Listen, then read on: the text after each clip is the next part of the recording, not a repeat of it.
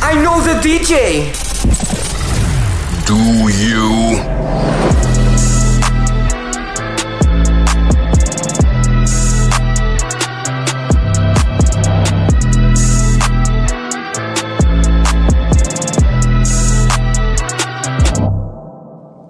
Welcome to episode 28 of But I Know the DJ, a podcast discussing all things DJing, music, nightlife, business, and pop culture through the unfiltered opinions of host Snacks. Give me snacks, baby. AKA Snacksy Chan, powered by Dope Entertainment and our sponsor Anchor. And I know we want to present the Black-owned Business of the Week. Mentioned before, Pioneers is a... let me do that over here. Oh, my God. Good. And now I want to present the Black-owned Business of the Week. Mentioned before, we have Pioneers Apparel, a performance streetwear brand championing. That's a hard word. That's a hard word. Championing. Oh, brother, this guy stinks. Take it out. Celebrating. Boom. Championing. Jesus Christ. I've never said that word before in my whole life. Okay. And now I want to present the Black-owned Business of the Week. Mentioned before, Pioneers Apparel is a performance streetwear... Stacks. Dude, I've never messed up this many times. Performance streetwear brand. Celebrating. And now I want to present the Black-owned Business of the Week. Mentioned before, Pioneers Apparel is a performance streetwear brand celebrating community, culture, and diversity through technical running apparel. They combine streetwear design concepts and high-performance fabrics made of recycled materials for runners and fitness enthusiasts of all shapes and sizes in city centers around the world. Check them out at PYNRS_ on Instagram. And now I'd like to welcome our guest for today's episode. Y'all want to talk about Boston entrepreneurs?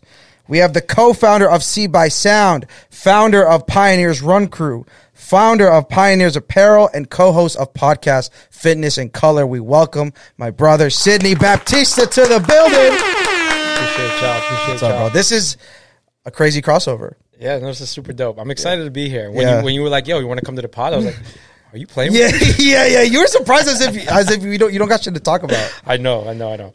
But it's funny. I mean, we talk like every day.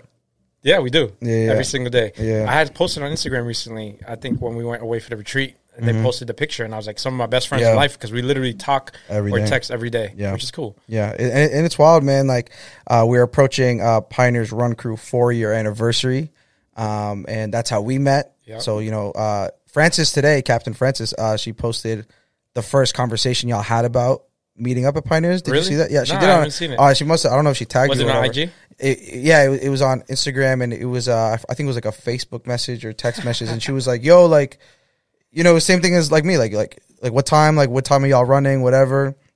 And it's crazy, like, to see that, like, we were just so ignorant, like we didn't know what was gonna happen. It was so innocent, like. That's the thing though about starting things. You just got to do it. Yeah. What's that thing you were saying all weekend about? Like, it's better when you're ignorant going into things. Yeah, that's the thing, right? So when you're starting something, if you know a lot about the industry, if you know a lot about how to do it, you're always going to find these mental blocks. You're always going to find reasons not to do it because you're going to know how hard it is. You're going to know how impossible. You're going to know how it's going to suck at certain times. And if you know that, then it's going to be hard to do it. Right. It's going to be hard to convince yourself. But if you come in from the outside and you're ignorant to it, you'll hear people say like, "Oh, if I knew it was like this, I wouldn't have done it." Right. But like, you're ignorant to it, so you're just going to do it. Yeah. And then so that allows you to even look at it from a different perspective, like to come in with like a fresh set of eyes. Ignorance is bliss. So anyone who is looking to just start a business, to try something new, a new hobby, do it. Yeah, no, you just got to do it. You can't even think about it. And then just got to start. Yeah, man, like everything I do, I just start like, like the music festival. If I had been in the music industry, if I had been in the nightlife industry, music industry, any industry and I was thinking about starting a music festival in Boston, I wouldn't have done it because I would have known how hard it was, and I would have known that it wouldn't have happened because my festival, it didn't happen in the same form I had planned it to. We ended up having something called Bean Fest, where it was smaller, and we had it at the Lawn on D. Yep. But it didn't happen how I wanted it to happen. But if I had known that going in, I would have never tried. And we have never had Beanfest, which then opens the eyes for others to then try. Right. And an example was Kickback Boston's joint that we went to. I think it was one day only. I think it was called. One day only. Shout out Kickback.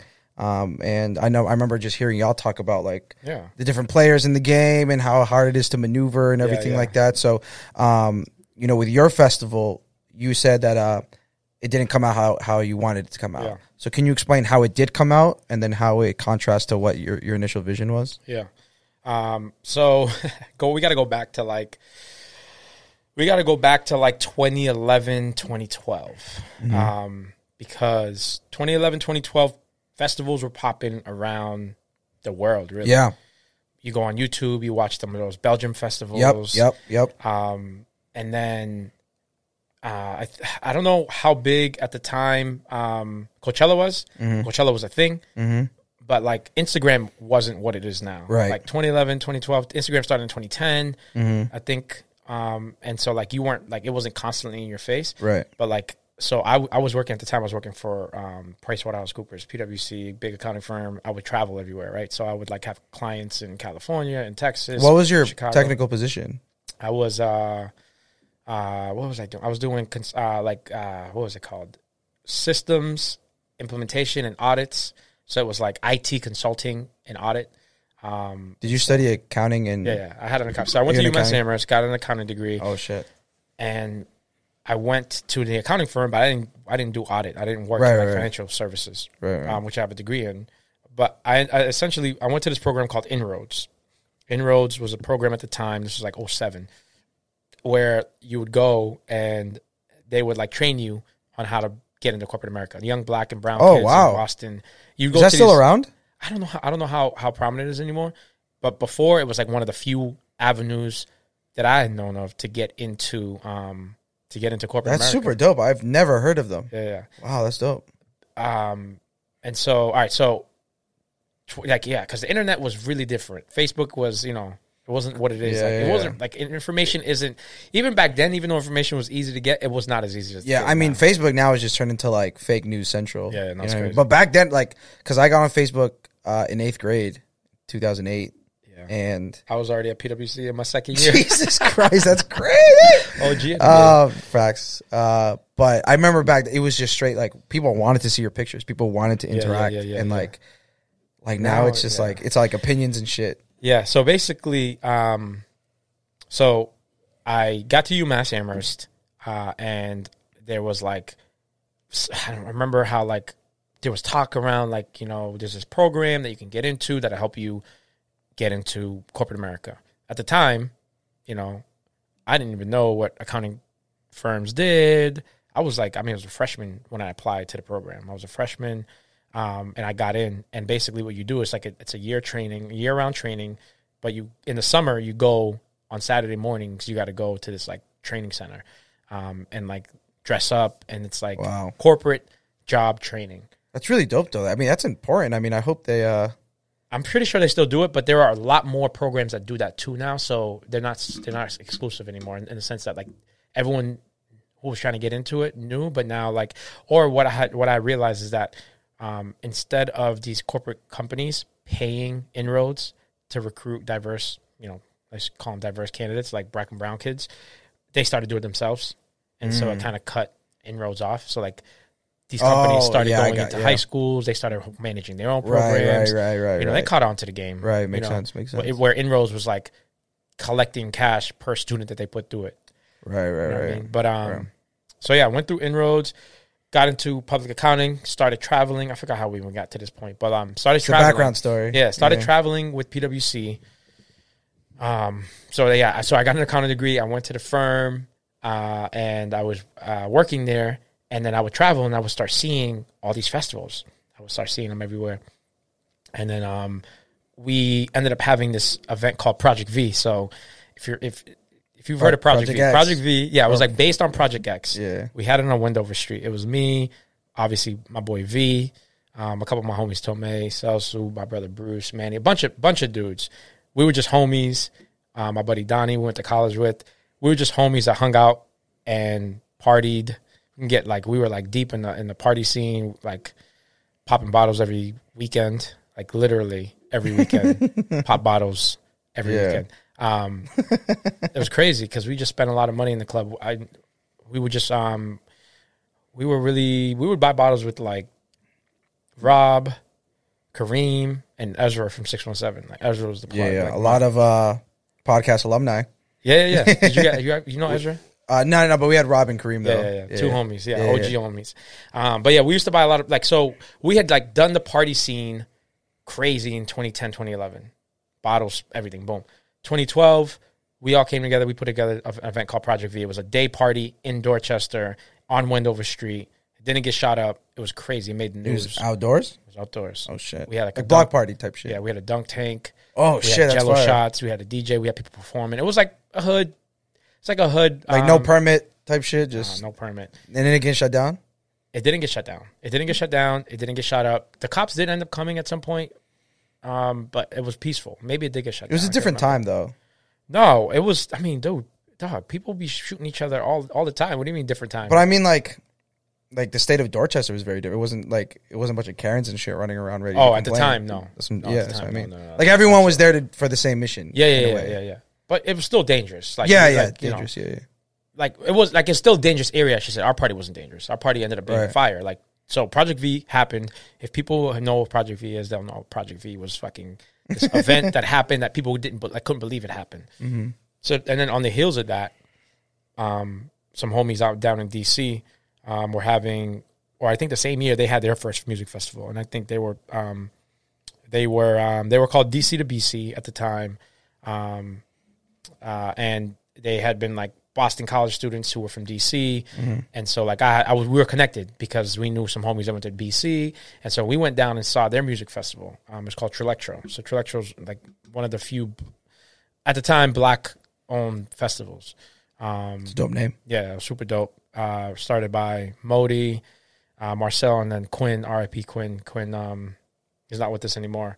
But they came together, put that festival together. We came down, saw the festival. I came back up like I'm doing this. Word. Like we had Project V, and they had Trilectro. Project V was a block party. Trilectro was like a festival. I was like, bro, this is fire. I got to do it. They were really, really helpful in the sense of helping us like just. That was like my first time like going at something alone, right? Like Project V had this whole squad, and then my homie RJ, who I had met through another friend, had moved to Boston. He was working for the Red Sox, and I like latched on to him. I was like, "Yo, we got to do this. You got to help me do this," because he was like he's like a salesman. He could sell potential sponsorships, and I would just like figure out everything else. But why you? Why did you have to do it? This guy who works for some accounting firm and likes to have fun, obviously. But why are you the one taking the heat on your back? Why are you the one probably ready to spend tons of money to do it? Yeah. So I was a kid, grew up in Dorchester, grew up on Draper Street, like, pretty dangerous street. But I got an opportunity to go to boarding school. So like ever since I left for boarding school when I was 14, like I always had like a step up on everyone else. But I would leave and go to these white spaces and like experience all these dope ass experiences, but then come back home and everybody's like still kind of in the hood. And so for me, it was always like, I don't want to call it guilt. I don't want to call it like I left people behind, but it was always like, how can I bring more people with me? You want to elevate it. Yeah. How can I bring these experiences? So like I started trying to volunteer and like bring people, try to recruit people from my high school. That's how it started. I tried to recruit more black people to come to my high school. None of them got in. Not brothers, none of them. Nobody got in. Then when I got to college, college was like, UMass was it was crazy at UMass. It was like I had gone to 4 years of high school where it was all white people. Then I went to UMass. And I was like, oh shit, there's black people here. And then I started hanging out with a bunch of black people, but then it got way too hood for me. Like I was like, nah. Like I was doing shit that I was like, out of character. Oh shit. Yeah, UMass was like its own beast. I was doing shit that like I wasn't doing in the hood. I was doing in UMass. You know what I'm saying? Like crazy shit. Like the wildest shit I ever did at UMass was like I was like a homie of mine was like, yo, I got some beef up here. I brought a gun. Can you hold it down for me? I was like, yeah, I got you. I was like, Christ. What? Wow, that's wild. Yeah, that's wild. So I held it down for him. That's my homie, but like for like days, weeks, or just for like a night? For a while. I don't know. I actually don't remember exactly how long. But like think about that though. Like yeah, no, that's a lot. I got out the hood. And you're doing hood shit. School, and I'm going to UMass doing hood shit. Yeah. So then I was like, nah, I went too far. You can take the boy at the hood, can't take the hood at the boy. So I was like, nah, I'm going too far, bro. I gotta cut this stuff out. So I cut that shit out. But then, so then I I was like enjoying college. I went to Barcelona for 6 months, and chilled. And I came back, and then I went to PwC. When I got to PwC, same thing, like one of a few black people. So I got on the like all the fucking things that you do to try and recruit more black people. Like I was trying to do it at the firm, and then I started traveling, then I started seeing these music festivals. And then so like my whole thing was like, how do I bring more people with me? And then once I got those experiences from music festivals, I was like, I got to bring this to the hood. I got to bring this to us. Coupled with what Project V was, we wanted to make it bigger. Yeah, man. So I just took it on because, I don't know, I've always been an entrepreneur too, though. Like if you dig a little deeper, I was a kid selling the CDs, $5. White tees. I had a business in college called Kicks and Tees. I would jump on a Greyhound, on the Peter Pan, go to New York, buy white tees, buy sneakers, like the fake shit.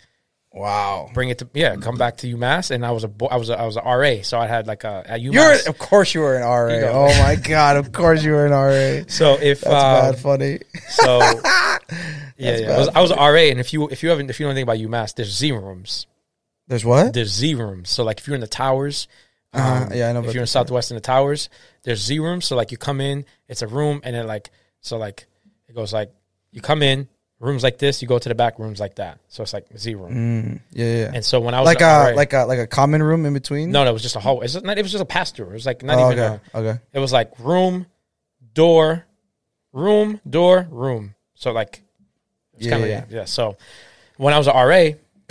I had the Z room, and then my room was in the front, and my store was in the back. Like I had like everything, bro. And you lived alone, like you were roommate. Yeah, I was an RA, so I had my own spot. And so popping. Yeah, so if you really dig deep on the entrepreneurial stuff like that shit, my parents had sportswear stores. If you're from Boston, from Dorchester, my uncle owned the Casanovas stores called Casanova. He had 4 of them. My dad opened one called Kevin Sports, based on Kevin's name. So we always sold shit. I was the kid that we would get up on Saturdays, we would go to the flea market, set up a tent, and sell shit. Wow. Maletas, fucking T-shirts, everything. And so, like, growing up, I grew up in the stores. I grew up at the store, making deals, selling shit, going to New York, buying shit. Like, I was a kid driving to New York, going downtown to, like, Broadway, and going into those buildings where they sold all the like, fake, basically. Mm-hmm. What you would see, like, T-shirts, like all the Biggie and Tupac T-shirts, all the Nietzsche jeans, like all that shit. They would sell it in New York. We'd go get it. Right. And so, not all fake shit. Like some shit was fake and some shit was real. The fake shit came after. The fake shit came in the 2000s. In the 90s, it was like that's where you went and bought streetwear. If you wanted Sean John in bulk, if you wanted a Nietzsche in bulk, if you wanted like that type of stuff, you went there and bought it and brought it back and sold it in the stores. And so we had a bunch of stores there. So from an entrepreneur standpoint, like I've always been. And there's something like super valuable about just like experiencing that at a young age. Like it like to you at the time, like you're just, it's life. That was just life. Like you weren't like, oh, I'm hustling, I'm grinding, like whatever. Like, and you know, especially there was no social media. So it's not like, oh, like, look at me. Like I'm up 5 a.m. like rising grind. Like, like, and it's just like, that was just life. You know what I'm saying? But when that gets instilled in you, it you know, it shows in the rest of your life, decades later, which is wild. A gift and a curse. But like, so I would be there, and then I would, while we were there buying clothes, I would buy CDs and bring them back to my middle school and sell them. All like the hip hop CDs, and that's how I got into music. That's how I got into Biggie and Pac and Nas and all that shit, was because I would buy them. Eminem, this is like 97, 98, 99. I would buy all the CDs, sell them in school, and then so like, that's kind of like where I got into music, where I got into entrepreneurship. And then so then you fast forward all the way back to the festival. It was like, I had gone to school. I had gotten a degree. I had gotten into this job. I had bought a Lexus. I was going out to the club. I was spending all this money. I was made it, right? Like I air quotes made it. Yep. But I was like, this shit sucks. Like I don't know if I can do this. Like I'm watching all of these older fat people, like, because you put on weight. Like I had put on a little bit of weight. You get comfortable. You're traveling. You're eating. The expense card, all that stuff. People, but then you look up and you're like, damn, like that guy's divorced. That guy never sees his wife. That guy never sees his kids. And I've always been like, yo, when I have kids, I'm going to be with my child. I want to be with my kid. And so, like, I looked up and I was like, that's not what I want. Coupled with this, like, want and need to create. Like, I've always had this internal want and need to create. I'll go to work. I would do my job quickly and then, like, figure out how to do other shit, you know? Yeah. So then I came to the point where it was like, yo, let's do this music festival thing. And I was like really envisioning this thing. But like I said, if I was in nightlife at that time, like understanding how it played, how the politics of Boston played, like I would never try that shit. Because it didn't end up happening. The festival that we created, that we wanted to happen at Seaport, and this is before the Seaport became what it is now. It was industrial. Yeah. It was industrial ground. We were trying to like build a festival ground right there on the water, Sea by Sound, like mixing what you call now trap with like electronic music, like hip hop and electronic music. And really like, which was big at that time. Yeah, that's what Trill Electro was. Yeah. Trill Electro. And so like we wanted to basically follow in their footsteps. Those are the homies. And so, yeah, man. So like put a lot of time and money into that. And then what I ended up doing was like going all in. I quit my job at PwC. I took 1 year to work at John Hancock. In that 1 year, I literally focused on building the festival the whole time. Like they were like, yo, your performance is trash. I'm like, oh yeah, I'm trying harder. Like I literally would go to work. I built out the full financial model. I built out the full, like my buddy RJ and he built out the sponsorship kit. And then we just started like trying to talk to people. And it's around the time that Marty Walsh came into office, like 2013, I think he came into office. And so like we were trying to sell it to the administration, like sell it across the city. And so, yeah. And so the team was just you two? The team was just us two, yeah. And so what were some of the roadblocks? You mentioned, obviously, government, you know. Yeah. So at the end of the day, that's what ended up coming up. So we ended up finding like everything we needed in the sense of like people we would. So the roadblocks were trying to find space, trying to get people to agree to give us space because they always be like, oh, I don't know if Boston's going to let you do this. And that's still to this day. Right? Like they were like, I don't know if Boston will let you do this. Right. And that's when I learned about like, so then when we were having roadblocks on like the festival, we were like, let's do smaller events. Let's do smaller events leading up to the festival. Then you go into these festivals, you go into these places to rent, and it's like, oh, nah, this ain't available no more. And that's when I really started to understand, like, yo, they don't rent to black people out here. Like, yeah. You know what I mean? Like, that's when I started really like, experiencing that. And so, yeah, we basically, what ended up happening was we put the full festival deck together. We were like pitching investors. We got some buy-in from the city a little bit, but we were working with the wrong department. Well, I don't know exactly how it went down with the city, but what ended up truly happening was Boston Calling, which was the only festival in town at the time. They got which was mid for a while. Yeah. I mean, I guess depends who you ask, but yeah, they were doing their festival down at City Hall at the time, and they got a hold of our deck. So I was pitching that shit everywhere. I was going to meet with people. Boom, boom. They got a hold of our deck, and we had put Boston as like the city of Boston as a contributor or like a sponsor, or like we had like secured something from the city that said, yeah, we'll help. But then when they found that deck, they reached out to this dude at the city, and they were like, yo, you know, kill this festival. That's basically what they said. And I didn't know any of this shit until after, because the Boston Globe, the Boston Herald reached out. I never told you about this? No. The Boston Herald reached out to me, and then I was like, I ain't going to comment on it. But they reached out to my buddy RJ, and he was singing like a canary? What was that? He was singing like a canary? Yeah, because he already moved to L.A. He had already moved to L.A. I was still here in Boston. I was still dealing with the bullshit. He had moved to L.A., and he was like, yeah, man, that's what happened.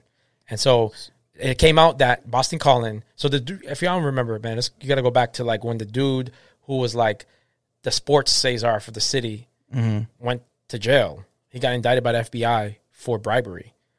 And look it up. He got indicted. You have no idea what his name is? It's Ken Brissett. Kenneth Brissett. Yeah. Even if you Google something like Lobby to Kill Festival, if you look at something like that, Sea by Sound or some shit like that, it'll come up. Hold on. Yeah, I'm looking this up. So they basically, they killed it. Oh my God. Yeah. Okay, here we go. We have June 10th, 2016. The promoter of the Boston Calling Music Festival, aided by a former top campaign advisor to Mayor Martin J. Walsh, indicted, fucking ads. Fuck. Jesus. Sorry, these fucking ads. Indicted city tourism czar, Kenneth Brissett, to quash a rival music event that later fell apart due to lack of city support. Yeah. Damn, that's real shit. Quote, please kill it if you can, end quote. Boston Calling organizer Brian Apple told Brissett in an April 29, 2015 email. Appel got his wish. The proposed Sea by Sound hip-hop festival, which had been slated for September, the same month as Boston Calling, died after Brissett and other city officials abruptly stopped assisting the promoters. Oh my! Is your name in here? No, it's in there. Yeah. Yes, it is. Oh my God! Brisson actually intervened a month before that when he became aware of Seed by Sound's plans. He called one of the festival promoters, Sidney Baptista, angrily upbraiding him for not dealing with his office. According to Baptista's business partner, Randall Harris, singing like a canary from LA. Quote, "Who's the expletive are you?" Quote, he told Baptista, according to Harris. Brisson also had another city official call Baptista to tell him to stop using information from his city website in his promotion materials. So, yeah, man, you had, bro, it was tough. but you had the green light from the city. You weren't capping out here. No, definitely not. We had our support, but the thing is with the administration, what you don't understand about City Hall is like they be backstabbing each other over there. Like, my plug, like it's not his fault. It's not my plug's fault. He was trying to help, but it's Mayor Walsh's administration.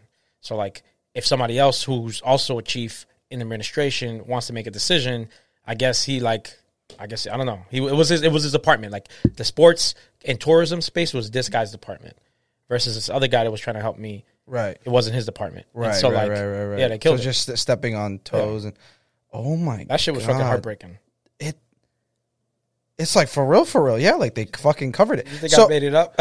Yo, that shit's not that you made, but like I don't know. That shit like, scars me, bro. I don't talk about it a lot. So because I'm trying to get like my ducks in a row here, like because at the time Boston Calling was legit, but it wasn't that big at that time. It was the only thing in town. It was the only thing that was working. It was the only thing that, it was the only show in town. Well, and why do you think that is? I mean, dude, those dudes were connected. They were older white men who had access and capital. They had help from some. I think they had done. I don't know. I can't remember the full like scope of what they had done. I remember digging deep to see like how they were doing it, what they were doing. But like, I mean, there were white men in the city of Boston with already an established relationship with the city, and so this guy ended up going to jail, Cam Brissett, because he basically said to Boston Calling, like, yo, you got to pay for union labor. Like, you got to pay for union hands. And then Boston Calling's like, well, we're going to make you do all that. Then you got to do us a favor. You got to kill this festival. You know what I'm saying? So it was, you scratch my back. Basically. I mean, that's Boston, though. But, like, I didn't know that until I knew that. No, of course. But that's that ignorance thing in the beginning. Yeah. I mean, it happened and I didn't even know. Yeah. You know what I mean? So, okay. So at that point, you had already spent tons of money, I'm assuming. Time, money, quit my job to work at John Hancock. What percentage would you say completion of the festival were you at that point? I mean, in terms of like planning it and putting it together. I mean, like at that time, we hadn't booked anybody. Okay. We hadn't even like really confirmed space, to be honest with you. If that call came in, what's the date they said? April? That call came in April. We were super naive. We wanted to have this festival in September. And we were pushing like we were going to do in September, but it was April and we didn't have like talent and we had talent. We had like a list of talent we're going to reach out to. You know what I mean? What did that list look like? I mean, at the time, man, I don't fucking remember anymore, but like we really liked. Like who was like headliner? Man, we really liked Diplo. This is young, you know. Yeah. Diplo, we loved, but I don't know if we could even gotten him. Like, yeah, he would have been. Like, at that time, he was blowing up. Yeah, but he was still. We really liked. Yeah. There was a bunch of white rappers coming up then that we liked that we thought we could get. What's the dude from Maryland? White rapper from Maryland. White rapper from Maryland. Yeah, man, I forget his name. He also goes by Bobby something. Oh, Logic. Yeah, Logic. Logic was big then. He was on to come up. A couple other ones, a couple other small ones. We're gonna also mix in some local acts. Honestly, can't remember anymore. I try to block it out a lot. Yeah, but to book them, that was coming out of whose pocket? Your pocket straight out, or you were getting the spotlight? We had the festival. We had like I was like managing like talking to investors. Right, that's how this guy found out about it. It was investor deck. People were basically like, if the city's with it, then we're with it. You know what I mean? Right. And I couldn't even tell you at the time. I'm telling you, we were so naive to how this shit goes that like I don't even know if we like had.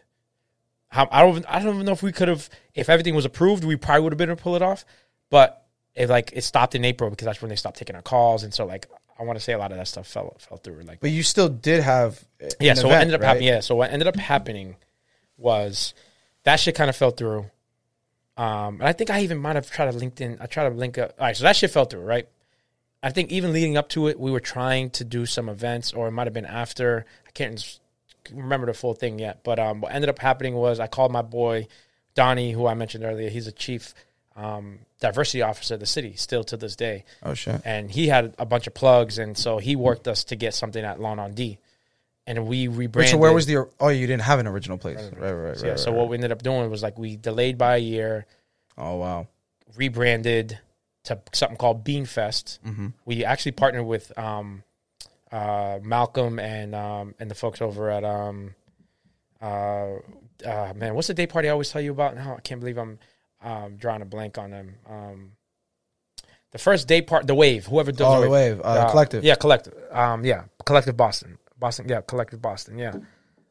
Connected with Malcolm. Malcolm and I went to college together, so I had known Malcolm, and I really loved what they were doing at the Wave. Loved it. It was different. Like, I was over all the bullshit of dressing up. Like, when I went to the club, we had to dress up. Hard bottoms. Fucking button up. Yeah. So, like, ugh. Yeah, bro. I had to, like, I had all the cardigans. Glad I came after that. I had all the cardigans, all the hard bottoms. I was like, we used to get fresh, but like, we were tired of that shit by 2013. We were tired of 2014. We were tired of it. That's stupid. We done that 2010, 11, 12. We didn't want to do it 13, 14, 15. Yeah. Like, we were getting older. We were also like, I don't know. And so we hit up Malcolm.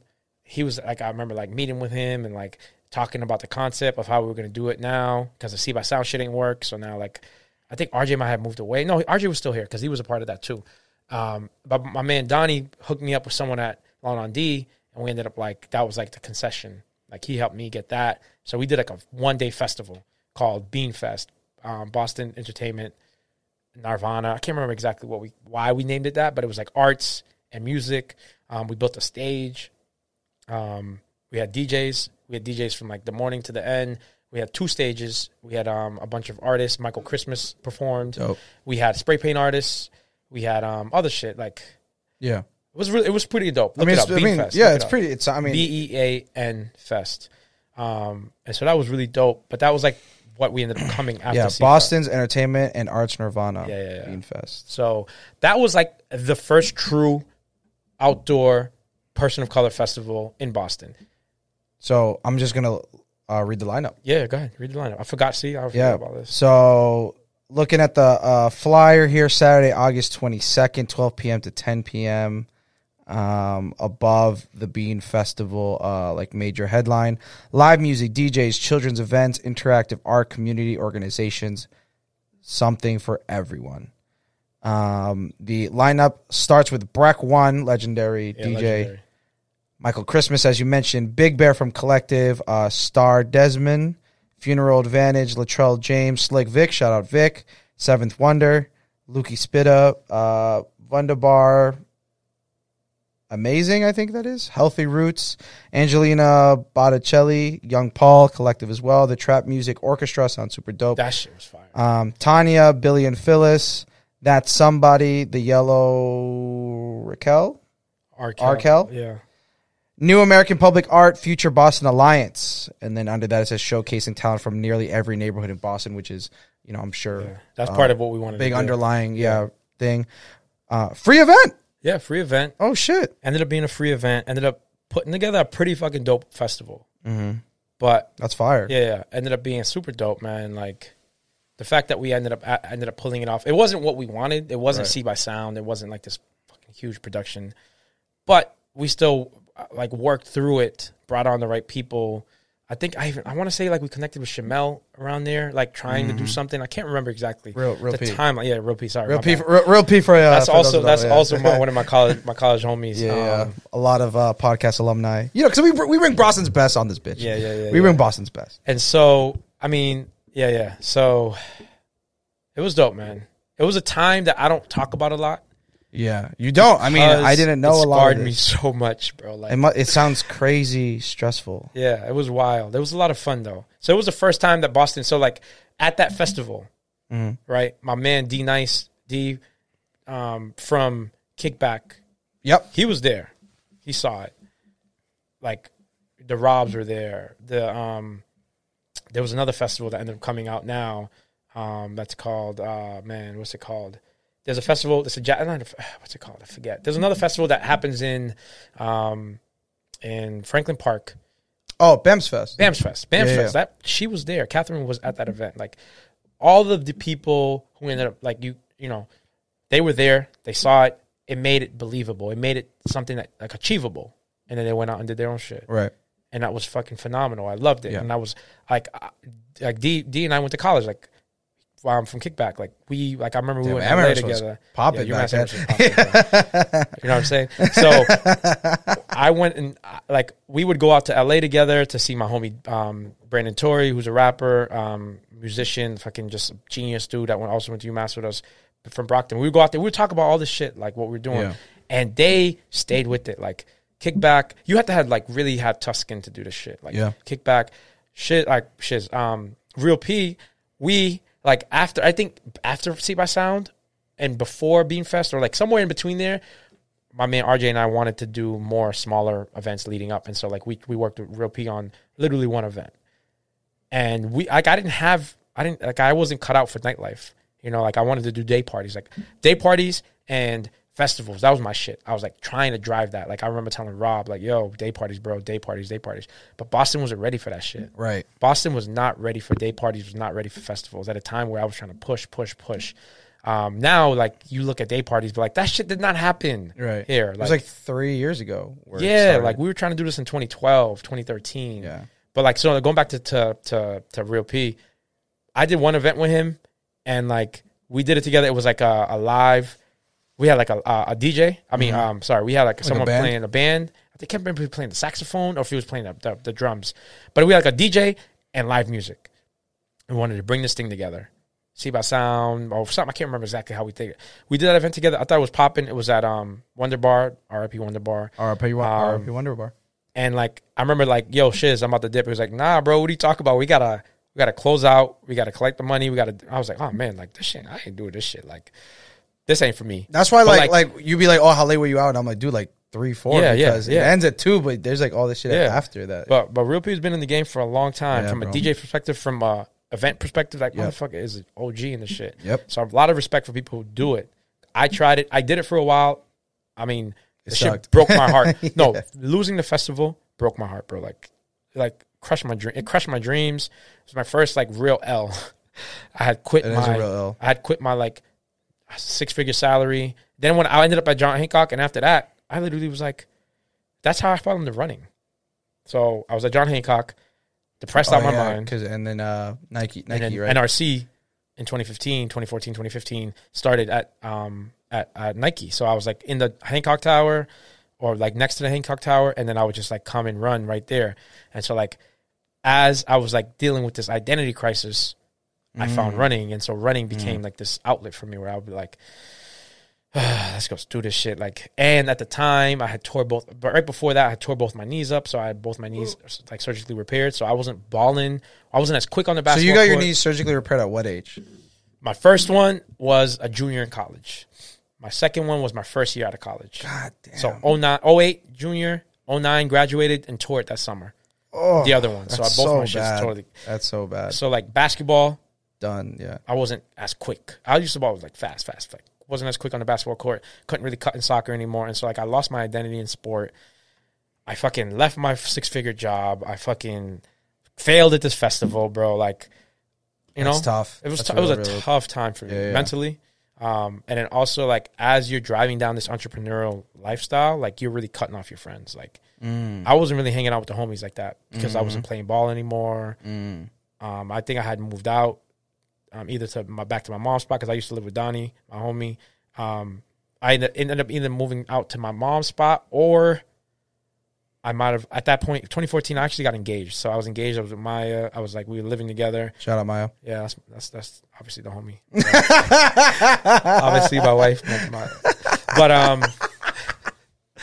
But yeah, man, it was a really fucking tough time, bro. Like I was like, fuck, what the fuck is next? And then I really hated John Hancock, bro. I fucking hated that place. You know, like I hated it. I was still making. I think I had left to make probably a little bit more money, but like I remember the year came up and they were like, "Oh, we'll give you like a $500 raise."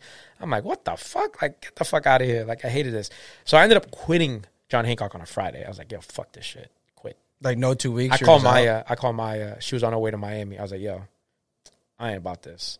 Or my performance had gotten to the point where they were going to have a meeting with me. And Maya was a director of operations at a camp. And so she knew what the meetings meant. Like, they were going to fire you. So at the time, I was like, yo, I'm going to quit. Fuck letting them fire me. I wish I'd never quit because I would have collected my unemployment. But I quit. And they were like, how are you quitting? I'm like, this shit's trash. So then I quit. Fucking quit, bro. I fucking hated it. So then now here I am, unemployed. And then I ended up actually getting into business with a homie of mine. He started like a marijuana delivery service, and this was like way before marijuana was illegal in Massachusetts. So we had to drive up to Maine to try and like build out this delivery service. So like I would drive up to Maine, smoke a lot of weed, like trying to figure out this entrepreneurial lifestyle. And I had a really bad trip on edibles up there, and I fucking like had a panic attack. And so like I was going through it, bro. Like, God damn, I don't talk about this period of my life. Yeah, I've never heard this shit. We talk every day. We start the podcast. We talk every day. Like, I know you know me so well, bro. I never heard any of this shit. Nah, I had a really bad trip up there in New Hampshire once, and I was like, man. So you're my age at this time? Maybe younger? 27, 28. Yeah, you're like my age. Yikes. Yeah, man, it was tough. And so like I was getting married. Planning a wedding, a very expensive wedding. So sorry to interrupt you. Yeah. Beanfest is done. Yeah, Beanfest happened. How are you making money? I don't remember. Like, I was probably you got no return. You got no return on zero because it was a free event. It was a free event. Yeah, I spent money. What you mean return? There was no return. I spent the money. I financed the shit. And so it's done. It happened. Hey, you know what? We did an event. Know what? I think Donnie ended up somebody ended up giving us $20K. I don't know how, between Donnie or like my hustle, whatever. I don't remember. I think because another big thing about me, and you know this because we work together now, I like to pay people. Yeah. I like to pay people for the time. I like to pay people for the tough they do. I don't like to stiff people. Yeah. So like, I remember paying people. So I wrote checks to everyone. And so like, we did have money. I think we had like 20 racks. So I might have not funded that. Like, you know, but yeah, so at the time I had no money, bro. My wife was probably, Maya was holding it down. Wow. Yeah, we had saved mad money for the wedding. This is what happened. Actually, now I remember. That. We had saved mad money for the wedding. Yeah. And then I quit my job in October of 2015, and we were getting married in July of 2016. And so, and you were making good money, and you were saving. Yeah. So we were saving. You were okay. You know, we're driving a Lexus, fucking. Like stupid shit. Yeah. But like eating out, partying, like I had every color of every sweater, like everything, like every fucking. I used to buy everything, bro. Every Express cardigan, everything. No, for real though. I was like, for real, that was the swag. Everything, you know, everything. It wasn't like what it is now, Yeezys and all. Like, it wasn't the thing. Like I had a lot of Jordans and stuff, but like, But yeah, Maya. So we ended up basically living off of Maya's salary with living off the savings. So we dipped into our savings and ended up having to pay for the wedding on credit card. Wow. Yeah, it was wild. Knowing that you had a wedding. Yeah, we had a crazy wedding. It was destination wedding, right? Yeah. Hard Rock. Rob might have, I don't know if he mentioned it.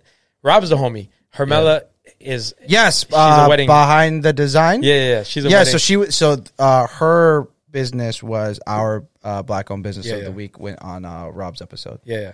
So, she did your wedding? She was our wedding thing. Rob was out there with me. He was the one that took me to my room the night after I got fucked up at the bar. Our wedding was so wild. We had a club we had a pool in the club. There was a pool in the club. And we would so we got fucked up. And then he was the one he took me back to my room the night of my wedding. Both of us. Maya was walking and he took me back. Yeah. I wish I knew y'all back then, son. Yo, I'm telling you, man. Damn. Yo, shout out Rob. Yo, Rob is one of those dudes that, and I think I said this to you after, because that episode happened because of you. Yeah, of course. You introduced us. And I remember telling you after, I'm like, Rob is one of those dudes that, shout out Rob. Rob is one of those dudes that is mad nice and has no reason to still be that nice. Yeah.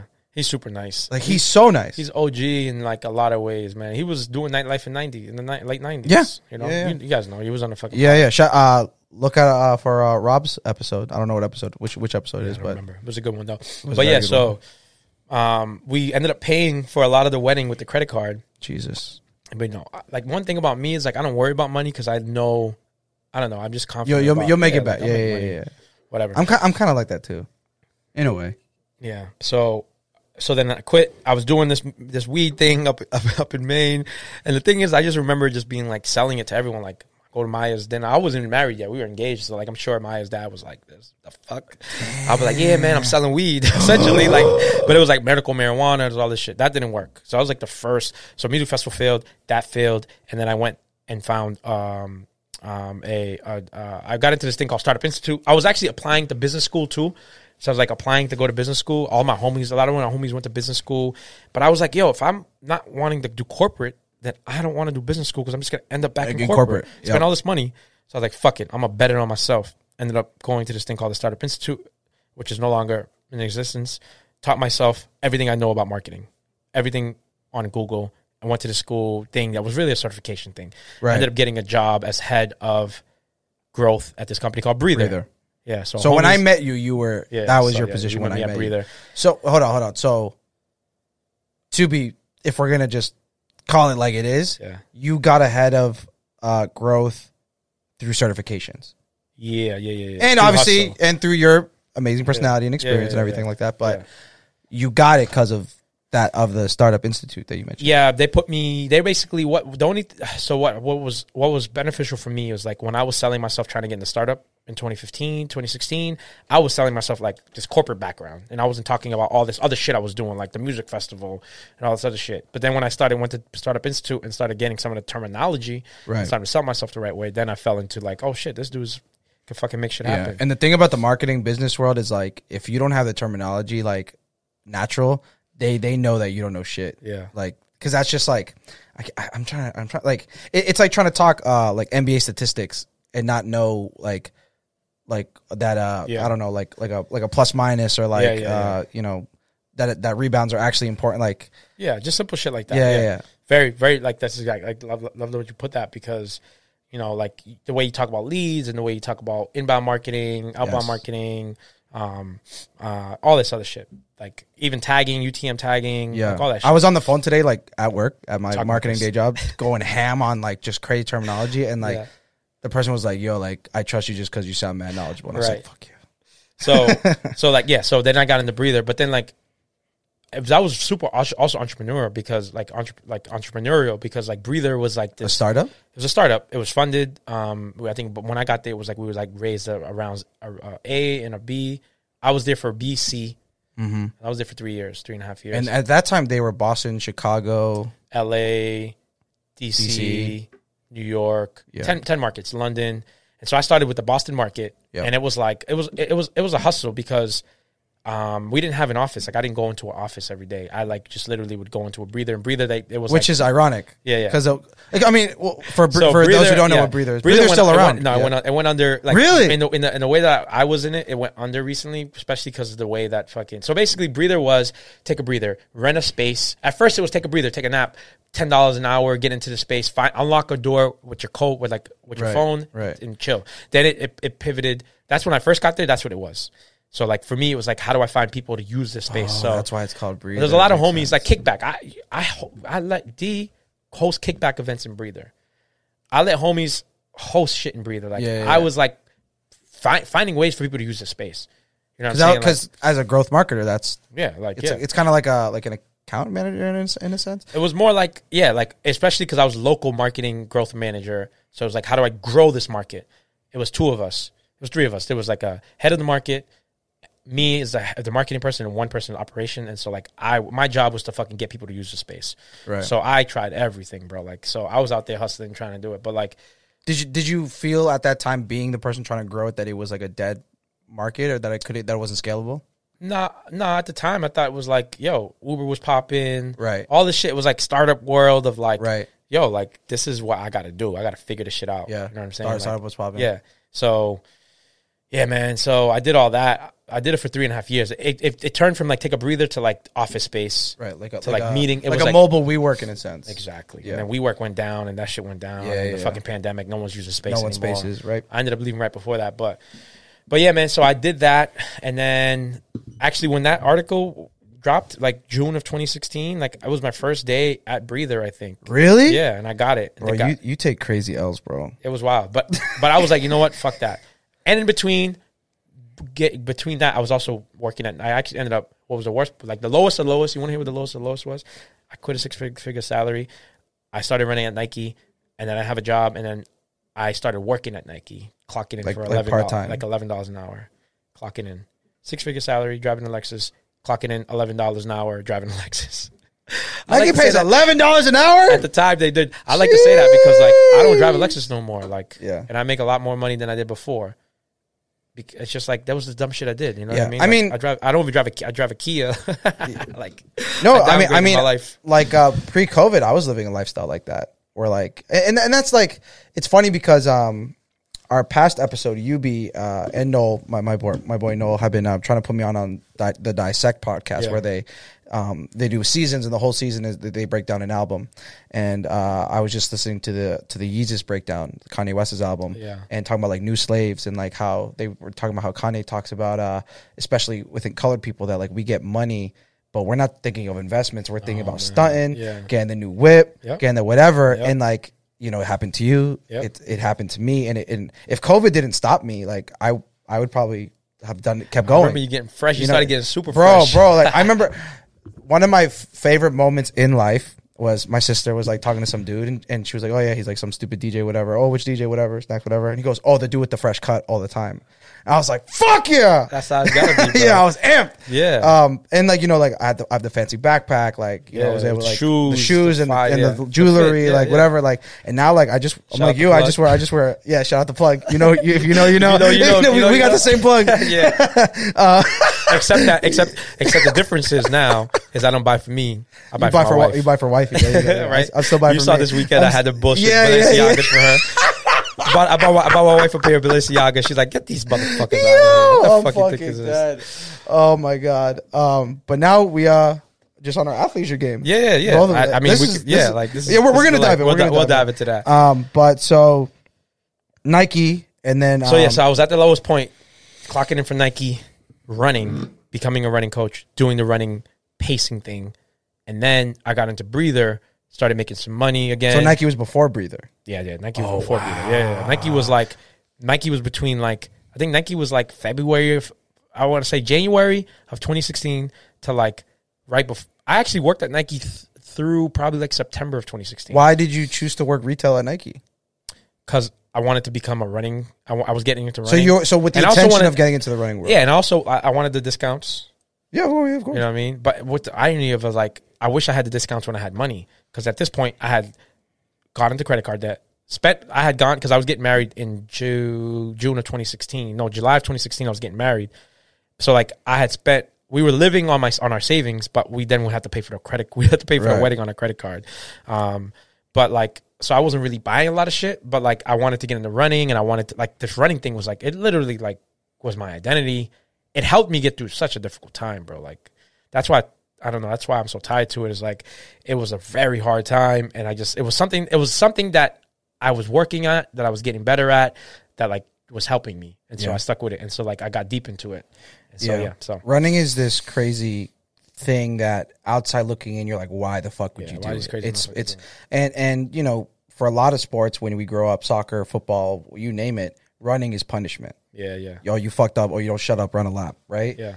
And that's how we view it. You know what I'm saying? And it's a cultural thing. You go to, you know, other countries where running is the main sport, for instance. And so outside looking in, like, y'all think we crazy. But like we still get shot out, like, when we're running in the streets to this day. Like, what are y'all running from? Like, why y'all running? Like, oh, it's too hot. Why y'all running? It's too cold. It's too cold. We're fucking running through the winter in Franklin Park. Yo, it's fucking snowing. What the fuck y'all doing? Only white people running this shit. Yeah. White people shit. And people, you know, people like in my DMs, yo, like, why are you running? Like, whatever. And there is something so therapeutic about it. And you know, I talked to Elise about this. Shout out to Elise. Like, so therapeutic. You get in your own mind. You're able to compete against yourself. And obviously, and then there's obviously like tons of physical gain as well. So in that moment, when you talk about the dark ages and you're starting to run, and you're regaining your identity from going from speed and cutting to now long distance. Yeah. You know, what were some of the things that changed for you mentally? I started building a lot of discipline. Just to run a lot of miles, you got to build discipline. I started being able to, like, talk to myself and think beyond, like, my like what was in front of me. Like I don't got a job, I don't got no money. Right. Like, you know what I mean? I mean, I wasn't like dead broke. I wasn't, but like I didn't have a job. It was scary. It was scary. Like, it was a tough time. And so like it helped me like really think through some of the decisions I made. Helped me like I mean I live with the regret of quitting my job at a big firm for like years, man, for years. I'm gonna say 2020 was the first year that I didn't have that regret anymore. That was like 5 years after I left, 6 years after I left. So I left in 2015 or some shit like that. And you're like, I should just apply, try and get it back. Yeah, I was always like, maybe I should go back. Like, I don't know. Like, because I mean, you're still working on a startup. You know, I ended up making more money finally, but like at the first couple of years of the first year, I was making like, you know, just not making that much money. You know, and so running was just like one of the. It was also I could find competitive in it because like there was always someone faster than you. Like in running, there's always someone faster than you. Like no matter what, you could be the fastest person, and someone's faster than you. And so like it was competitive, and yeah, and then so becoming a coach was also challenging, and it was something I could look forward to and I enjoyed, and I really could unplug and like really just be with myself and be with my mind, and so that was dope. Yeah, and I found that consistent. Just after 4 years, where we talk about like.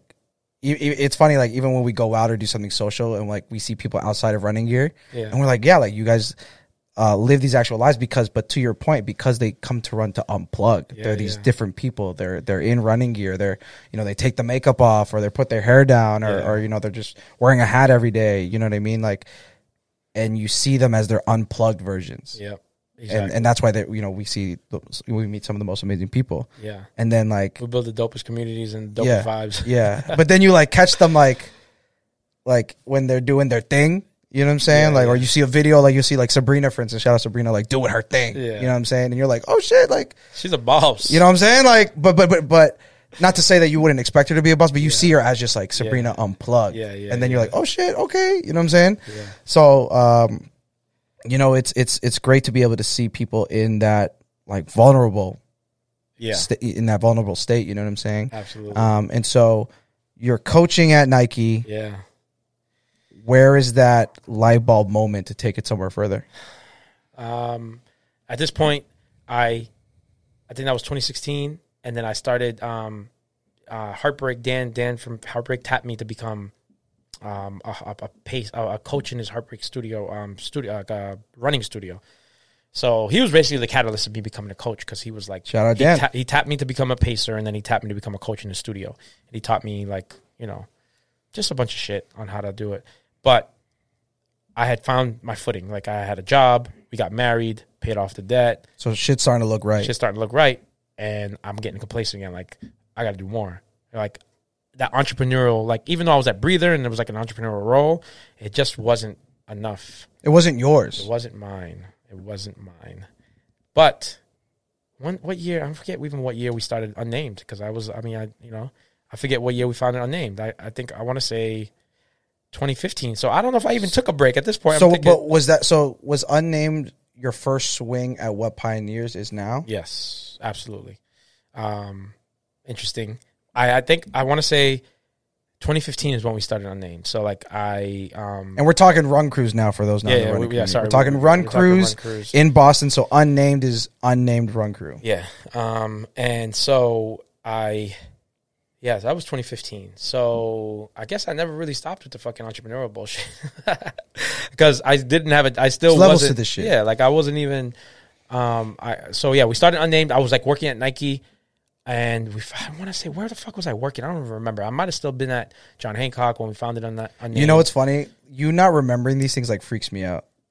Because you're going to be my age one day. Yeah, and I'm going to be like, I don't know when this happened. I have a really bad memory, though. I have a really bad memory. And I do a lot of shit, bro. No, I know you do. But there are times where I'm like, the fact that he can't put two and two together is freaking me out. I'm going to continue. Got a really bad memory.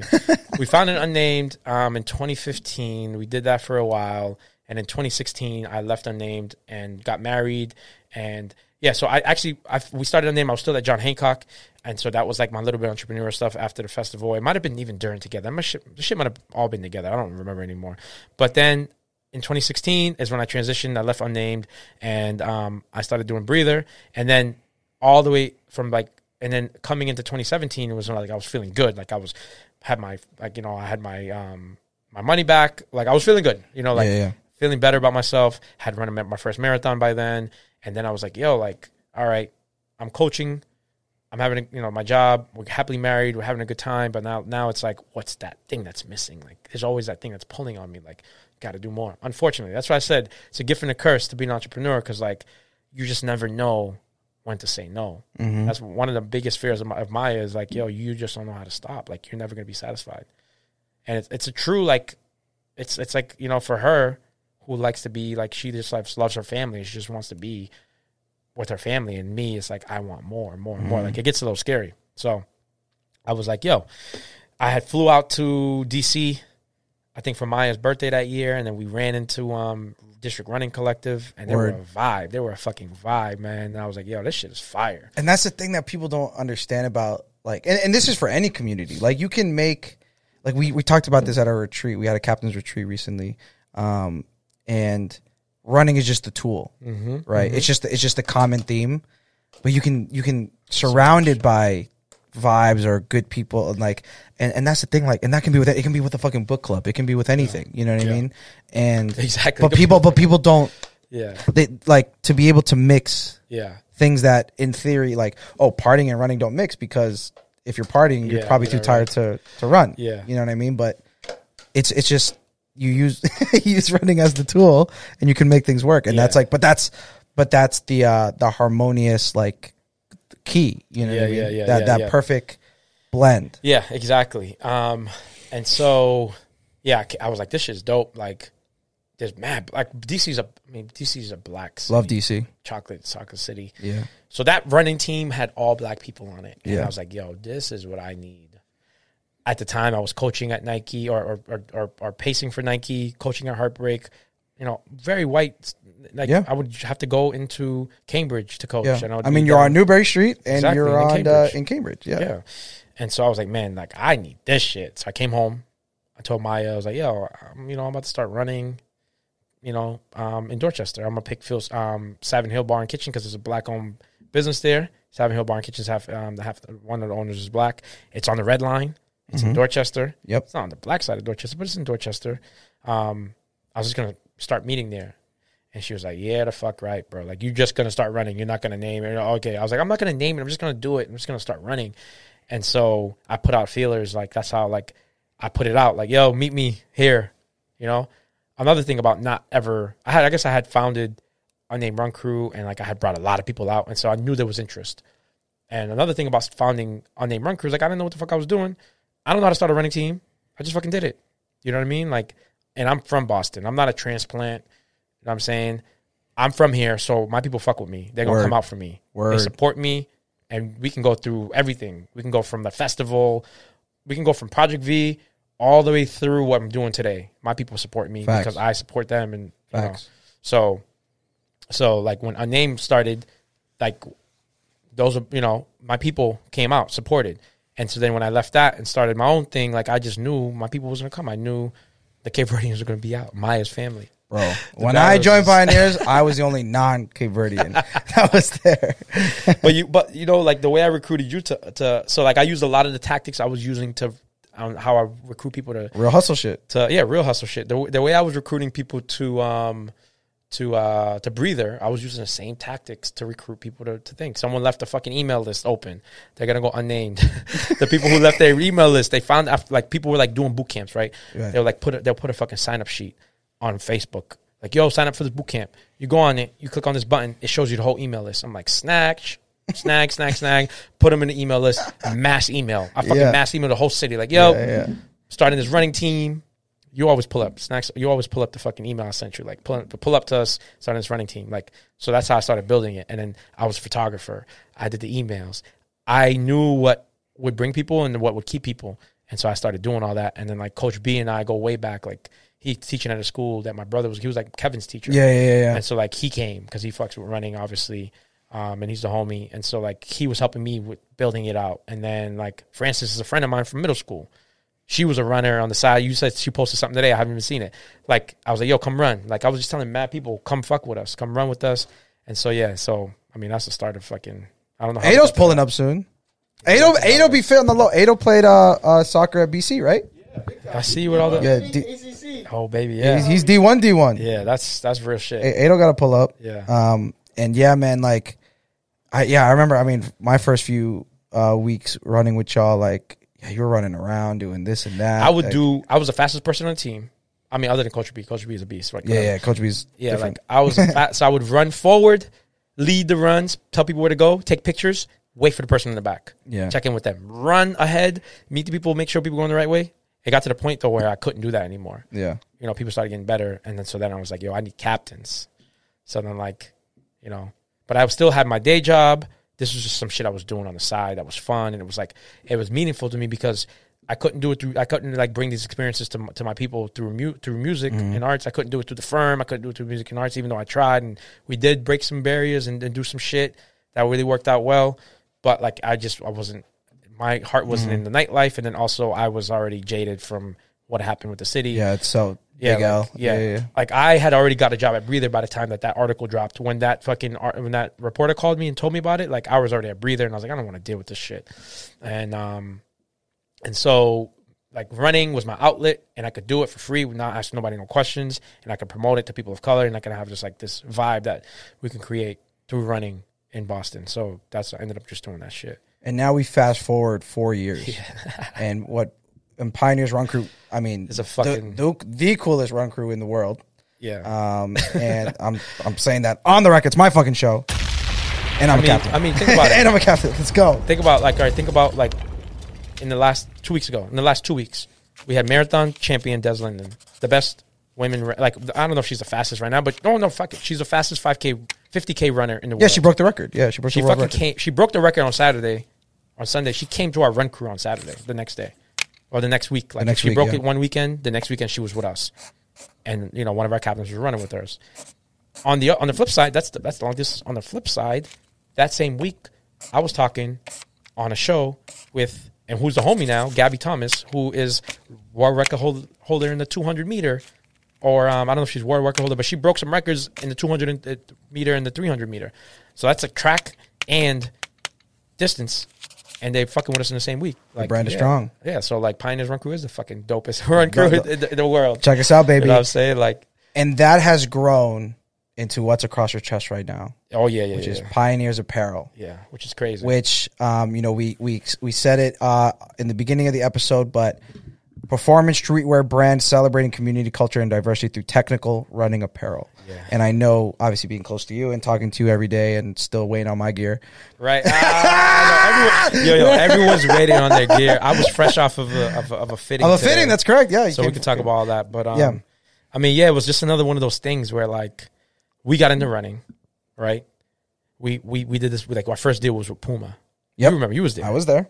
Puma came out, they wanted to fuck with us. It was like, all right, bet, like, let's fuck with you. We had a horrible experience with Puma. Yeah. Like a horrible experience. They didn't have running apparel for us. They we would go in for meetings and like tell them all our ideas and they wouldn't pay us for our time. We would do all this shit. They wouldn't pay us. They would give us shitty gear. And so it was like, damn, I had such a bad experience with them. And then we're in Boston where black culture gets no love. Like running crews and running communities in New York, Nike works with them. Yeah, dude. Fucking Adidas work with them. Under Armour signs fucking all they these see the value in them. Yeah, but they don't fucking respect us here. So, like, you know, these teams all have all this, like, sponsorship behind them. So, like, we wanted one. We started working with Puma. That shit didn't really work out. And then it's, like, 2019. And I'm like, yo, fuck this shit. So, 2017, 2018, we worked with Puma. Didn't really work out. 2019, we started drop shipping. Like, I started drop shipping our shit on their website. Like, our website's trash right now. That website's trash right now. But I started drop shipping because I was like, yo, I can't deal with these brands anymore because Nike's not showing us real respect in Boston because they're working with the Heartbreakers. Heartbreakers, fire-ass team, right? Yeah. Huge. Big. And Nike was exclusively working with them. No one else was giving any play. Like, we reached out to Under Armour, but no one was fucking with us. So, like, for me, it was like, all right, black culture is American culture. Like, that's what leads American culture. Running is fucking booming.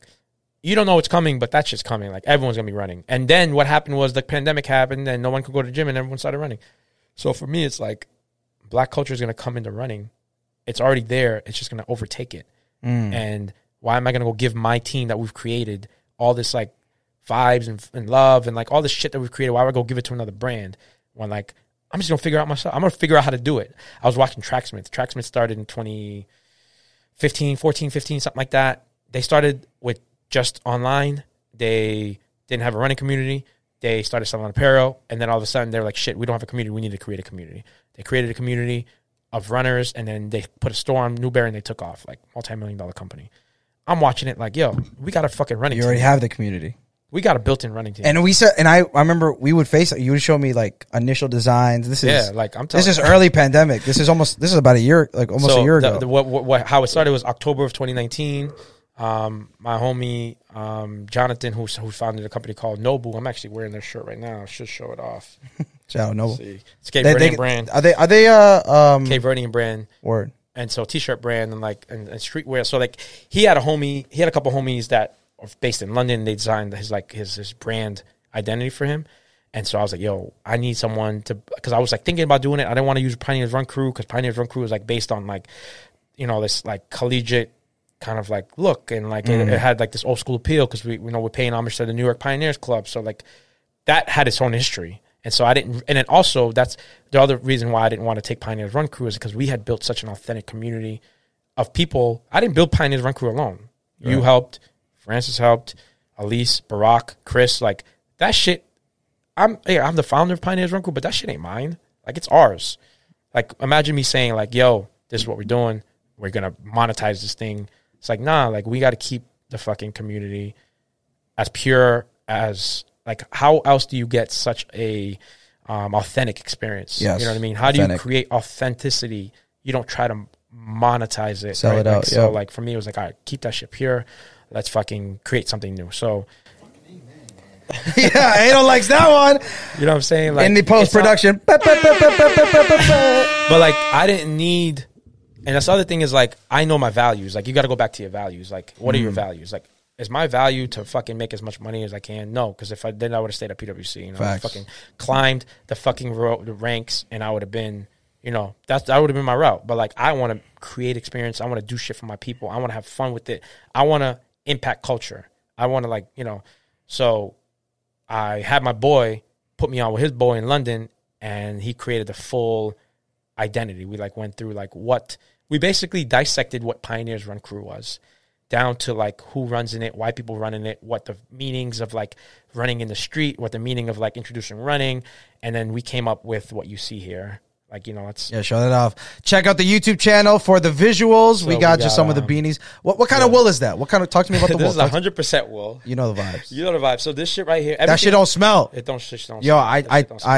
Sid's been wearing these religiously through the winter. He's running them. Yeah, I've done everything in them, bro. And yeah, and I was like, yo, let me see that shit. And I smelled it. There's no smell. Yeah. And I was like, yo, how many times you wash this? He goes, I've never washed it. Yeah, I never washed it because you don't need to. You just let it dry. And that's the thing is with performance apparel, yes, really good fabrics, you get, it's like they don't hold odor, and you can, all right, so the idea behind Pioneers running apparel is like dissecting Pioneers Run Crew. Like, we run, but we fucking party. We chill, we pull up. You look at you're wearing a dope-ass Pioneers Run Crew jacket. They got the nice joggers with the reflection, with the zipper, with the Yeezys. Right. You know what I'm saying? That's my swag. So, like, I'm comfortable. So, like, I'm husky, but I'm fly. So, like, I'm taking our identity as a running team with the vibes, and putting it into apparel. Like, so then my shit, you can wear it out or you can wear it to a day party. Like, I got a bunch of shit I'm gonna pull out. Pull that shit out. So I brought podcast exclusive. He just came from the fitting. The bag is on him, baby. Look at that shit. Definitely. Look at the color blocking. Look at that shit. So again, refer to the YouTube channel to get the visuals on this. Sports bra.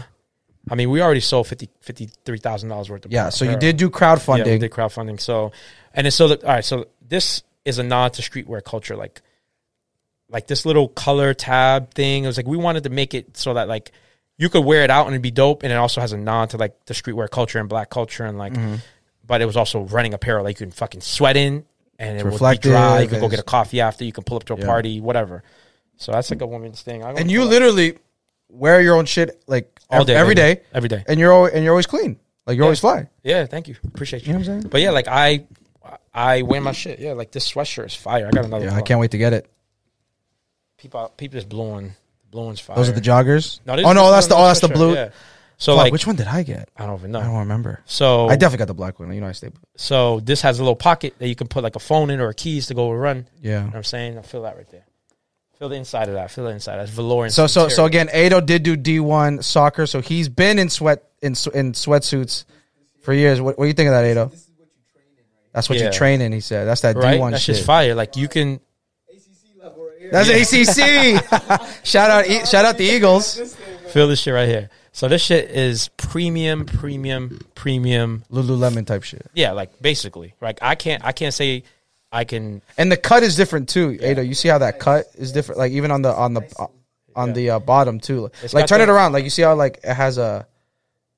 Like how the hems are. How the hems are. Yeah. I don't. You know, I'm not. I'm not in the game good. like you. You know what I'm saying? Yeah. So you can literally rock it out. Day party, right? Yeah. The tab. Yeah. And that also, if you're running, you know you're reflective. As a runner, you need to reflective. So yeah. So basically, I came up with the fucking idea. I was like, yo, Tracksmith did this shit. Why the fuck can't I do this? Yeah. They didn't have a community. I got a community. So I started talking. So you're already like halfway there in a sense. Exactly. So then, built the brand out. Liked it, and then started talking to the running community. I remember. I don't know if you remember, but in like April, I might have been March of 2020, right when we went into the pandemic. I sent surveys out like, "Yo, tell me your 3 favorite running." Yeah, I remember running shit. Right? Tell me your 3 favorite running pieces and why. And so people put it out. The women, the women, are the most important. Dudes, like whatever. Like women, though, they like their pockets. Same with DJing. They like the shit. They like the shit that they like how shit fits. Yeah, and so it's like important. It's important. It's got to be And plus, supportive. they spend the money like.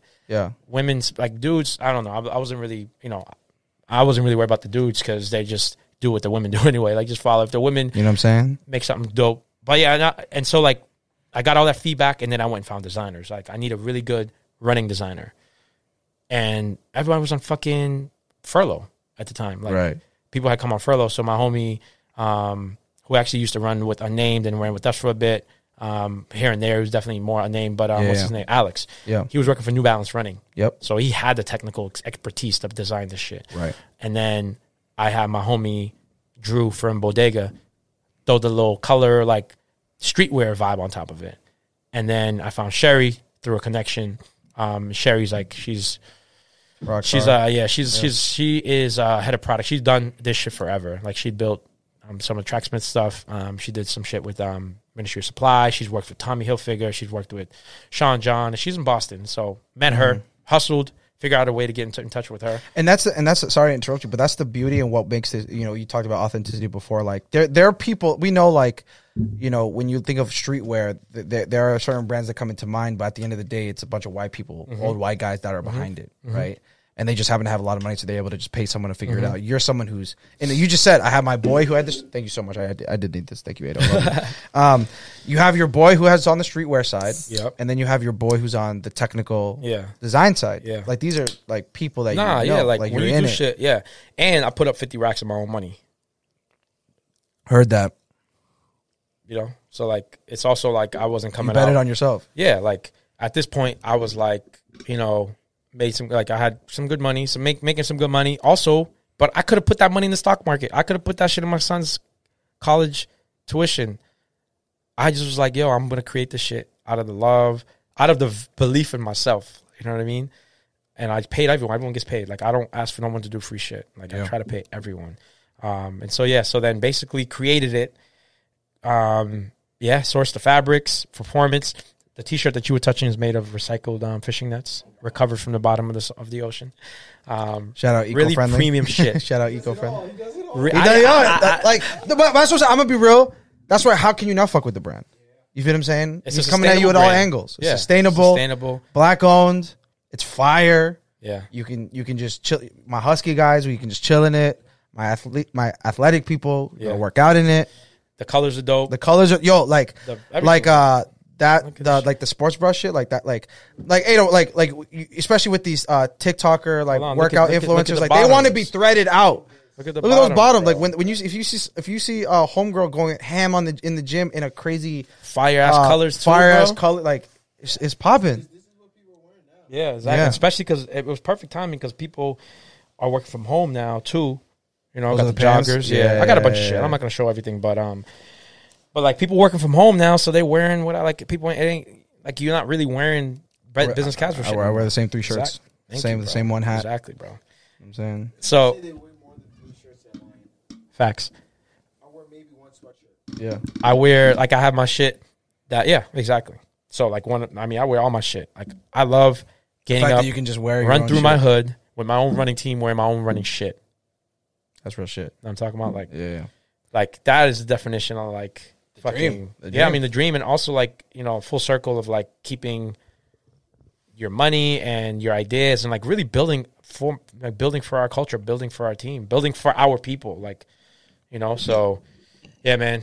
I don't know. It's dope. and so you crowdfunded 53K. Oh, yeah. So, So, came up with the idea. October, hired a brand agency to create the brand. Got some feedback from the team in April. Designed through the summer. Sourced fabrics through the summer. And by December, we were already making samples. And as I was making samples, I was trying to raise money, like going on Clubhouse. I was on Clubhouse early, bro. I was in, You're the one who put me on the Clubhouse. Exactly. Like, so I put Ado on the Clubhouse. I was on Clubhouse in, I want to say July. Yeah, you were, bro. This dude was like, you need to get on it. And I was like, nah, sounds whack. He's like, you need to get on. And then when I got, I was like, I realized. My homie, one of my homies, RJ, who was my homie from when we did the music festival. I even mentioned that after my kid was born in February of 2019, I had taken like a 6-month sabbatical, and I ended up working. Remember I was like working on this car subscription platform called Auto. I was doing we had started, like, RJ started a tech company, and I came on to help growth. And so, like, Sebastian was born in June of 2019. January 2019, I took 6 months off because Breather gave me 6 months off, and I, like, basically worked with him to try and launch this company. So I have been working with him, but he was in LA, and he put me on to Clubhouse. And then so I was on there. I was trying to pitch. I was on there pitching. I asked motherfuckers, yo, I got this idea. I got this running team. People was like, all right, yeah, bet. I would, like, have meetings with people like, all right, cool, good luck. Oh, apparel? You ever done this before? All right, good luck. So then I had met crowdfunding. I had started learning about crowdfunding on Clubhouse, and I found this platform called Fund Black Founders. And then they had this, like, incubator they were going through. It would cost like $1,800, where they would, like, help you build out your campaign and then launch it for Black History Month. And so I was like, that was like December. I didn't know you found that through Clubhouse. Found it through Clubhouse. That was like December. No, that was like November, late November into December. And I was like, found them. And it had to be ready for February. Yeah. And I also wanted to have it ready for February so that I can deliver for the summer too. So then I hustled my way through that. And then January, I got my first samples. I did all my photo shoots. We did some in Boston. Go check out, if you go to pioneers.com, you'll see all the shit, pynrs.com. PYNRS, absolutely. Go check the shit out. But we ended up doing that, and then built out the campaign. I sent my shit out to LA. My homie Modi, who had put me onto the music festival game, that's my homie still to this day. He did the LA shoot. Word. So he did the LA shoot. We got that content, so we made it feel like summer vibes. Like, also, it was like, I didn't want this shit to be a brand coming out of Boston, because motherfuckers will hate. Motherfuckers will look at black culture in Boston and be like, nah, fuck that shit. So I wanted to shoot content in different markets. Yeah. I didn't want motherfuckers to kind of, and like, contextualize as well. Yeah, exactly. Yeah. And so, like, I actually had planned to shoot in London and shoot in fucking other places, but, like, I ran out of money. So then I put the fucking campaign together, and then the community came out. Like, I got super early on, like, text message marketing, SMS marketing. That's a channel that's about to be, like, big. In a sense, like, email is saturated. Email still works well, but, like, SMS marketing, they got to put some parameters around it, because you can hit anyone in their phone anytime. Yeah, so I do it at my job, and the click-through rate is exponentially higher. Yeah. Maya was just texting me, see how it's going. Yeah, so it's fucking 95% open rate still on. 95% open rate. So then, like, yeah, so I did I galvanized the running community, my running team, our running team. I used the community that we built for 4 years, and just like, yo, we're doing this for the people. And then so, like, yeah, we made $53,000. We're the fastest funded campaign in Fund Black Founders history. I think we hit our campaign goal in 36 hours or some shit like that. Yeah. And then we were the most funded ever on that campaign. And so now, yeah, man. Do they show you extra love for that or not? I mean, yeah, they mentioned it on the Breakfast Club. That's right. Yeah, so they're giving. Wait, so it was the people who run that? Yeah, one of the founders was up there. That's who that was. Yeah, that's true. I remember that. And so, what's the next step? What should people expect? Oh man, so now, is that where we are now? And so, like, yeah, I mean, I guess that's where we are now in terms of like the story. I'm trying to think if I missed anything. Yeah, we're building the product. I don't know what the fuck I'm doing. Fresh off of a fitting today. So fitting, what we do at a fitting. What we do at a fitting is like, so we're making this shit from scratch. Like, if you see anybody out here with their own fitness gear and they're not fucking doing what I'm doing. I'm not even trying to cap on, like, they're doing drop shipping. Like, we've done that. Drop shipping is like where you find some shit and you just print on it and you run it through Shopify or even buy it in bulk and print on it. Like, I'm saying, I'm measuring people, creating products from scratch, moving shit around, putting zippers, adding zippers, moving them. Maybe this is too big, maybe that's too small. So a fitting is where you go, you take your samples that you've built, you fit it on someone who's like a medium or who's a small, and then you cut and like so. Like, you can, if you look on my campaign page, you'll start to see all this shit. Yeah. And you basically fit it to our body types. And some of one of the catalysts of me starting this was that, like, I have bigger. I'm Cape Verdean, West African. I got like bigger thighs, and so like as a runner, I can't find really dope running shorts that actually fit me. And like, so I was like, yo, I'm creating running apparel for black people, for brown people. But now it's more like most people don't fit the fucking shit that Lululemon and Tracksmith make. I love them. They're like, I aspire to be Lululemon and Tracksmith. I'm not hating on them. I'm just saying that, like, black people, it's not made with people of color in mind. We need to create with people of color in mind. Everyone else is welcome. Just like they create for white people and everyone's welcome. Like, we need to create for people of color in mind and everyone else is welcome. And that's how we run Pioneers Run Crew. That's how we run Pioneers Apparel. That's how we run shit. So, like, that's how we do it. And so, like, we fit for bigger body types. We want to make sure that we can fit, you know, husky boys. You know the vibes, baby. You know, and all that shit. So, right now we just did another fitting. And we just sending those back out to the manufacturer out in Asia, and then yeah, man, and then we'll get that, and hopefully we'll start delivering hopefully in July, and then it's building out the e-commerce platform. That's a whole nother game. Like, you got to build out this fucking crazy ass e-commerce platform. Like, and I have my person in London that designs it, and I have a builder that I got from Pakistan, like just Slack and fucking Fiverr and fucking everything, just the hustle, trying to figure out. That's where the money goes. Yeah. I mean, it's real shit. No, it's real shit. But that's the thing. Like, hearing you be like, I don't know, I don't fucking know, bro. But the thing is, and then outside looking in, you're like, oh, this is Matt figured out. Yeah. He has a team of 300 people behind him. Like, you know what I'm saying? But it takes that to going back to like why running was so impactful to you, that you learned that discipline. Yeah, you got to have that. It. Like, this is your goal. You're going to make it happen no matter what.